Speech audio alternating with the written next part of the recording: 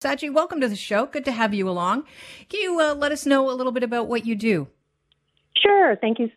Thank you so much for having me.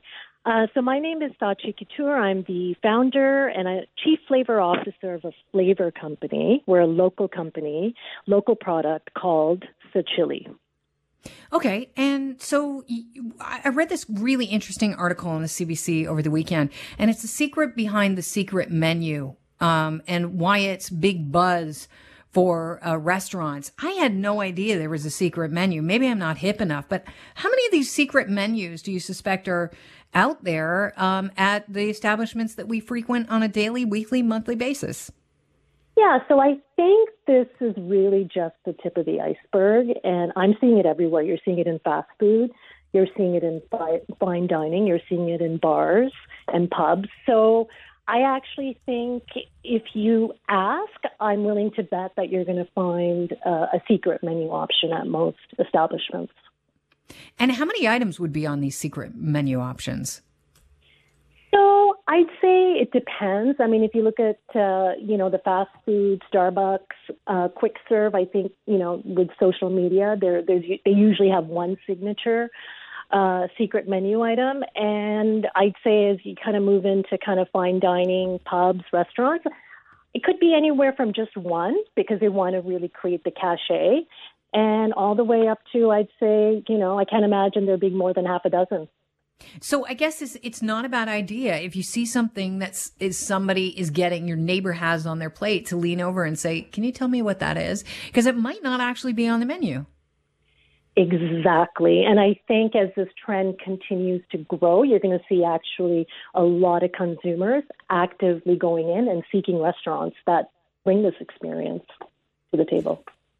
Now, do you think that this can get confusing though for people that are, new to the restaurant industry, as far as, they're having a hard time with labor? If you got these secret menu items floating around, they've got to be a bit of a challenge.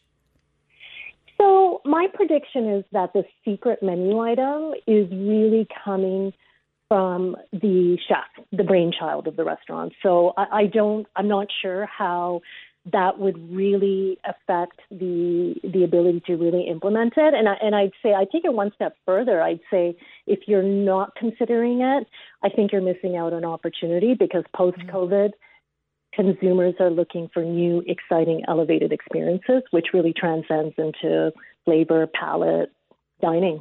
Do you have a favorite item on a secret menu somewhere? Ooh, let me think. Well, I'm not going to lie. I do follow a lot of the social media trends. And so for me, going into Starbucks and really, trying to decipher what the latest and greatest secret menu item is, I think the latest one that I saw was the pink drink. And again, you just have to ask for it, and you can't even ask what's in What it. is they it? Just whip it up. I'm not sure exactly, but I think it's a variation on they had like a rainbow, I can't remember, it was like visually a rainbow drink, and I think they just took a fusion element from that particular offering. So I think it's got like your syrup, your cherry syrup, strawberry syrup, whipped cream, more cream on top of cream. It's so interesting because, I'm just hearing about the secret menu idea. I just wonder who it's for, because if as you say, it can change the menu items on the secret menu, and you're kind of at the whim of whoever decided you might like this thing. You're probably not going to have a big conversation with the barista at Starbucks. Hey, what's in the pink drink? How do you make that? Because there's usually a lineup behind you. You're kind of at the whim of whoever's taste buds has whipped that up. Yeah, and I'd say to that, Kelly, is that there's a real ask and desire from mainstream consumers to have a surprise element, to actually experience something new, something exciting, and not necessarily have to be in the know on every detail. So I'd say the appetite for that right now is front and center across a broad consumer base. So we're willing to order something that we might actually find not appealing when it comes to our taste buds, because we want an experience. That's where we've gotten now. Yeah, I'm not sure it's as simple as that, because if I'm a let's take the reference of a restaurateur. I'm not going to create something that's not in my wheelhouse, and that I know is not something that my existing customer base would potentially enjoy. So if someone's coming in for Mexican, are you going to bring out a steak or sushi inspired menu item? Probably not. So I think you have to go about it in a methodical way. I guess I get the restaurant doing it and the chef, and I would trust the chef more with a secret menu item than I would a barista at Starbucks. Although I know Starbucks does a lot of testing and market research. There's no two ways about it. They have, panels of people that work for them. I just, the pink drink, I don't know, it threw me. I can't get past it. Yeah. There's just nothing about what you said that makes me want to order that.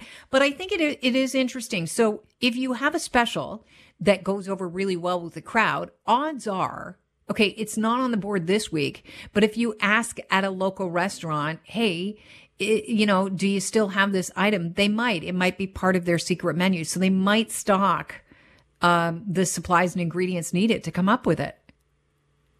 Yeah, so I think it's the fluidity of sort of this whole concept of the black box secret menu. Maybe it's there, maybe it's not, maybe it's transformed, maybe it's something else. I think you have to look at sort of the essence of the experience, which is you want it to be a surprise. If you want something predictable, you're not going to order the secret menu item.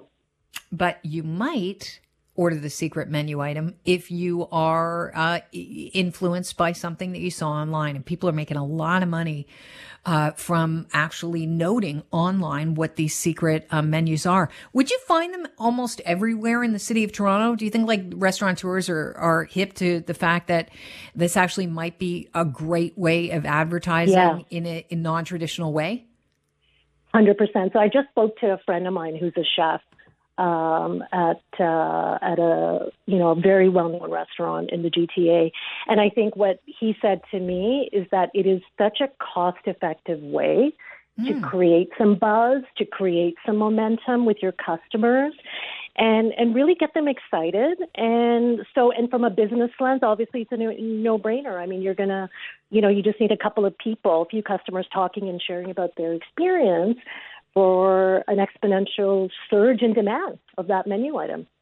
Sachi, it's been a pleasure having you on. I'm so happy that Glenn booked you, and hopefully we'll have you back again. You're really fascinating. You know what's going on in the industry of gastronomy, and that's clear. And also, I just think you sound fantastic on the radio, so I'd love to have you back. Thank you so much. Thank you so much for having me. Have a great day. Sachi Couture is an entrepreneur, foodie, and founder of Sa Chili.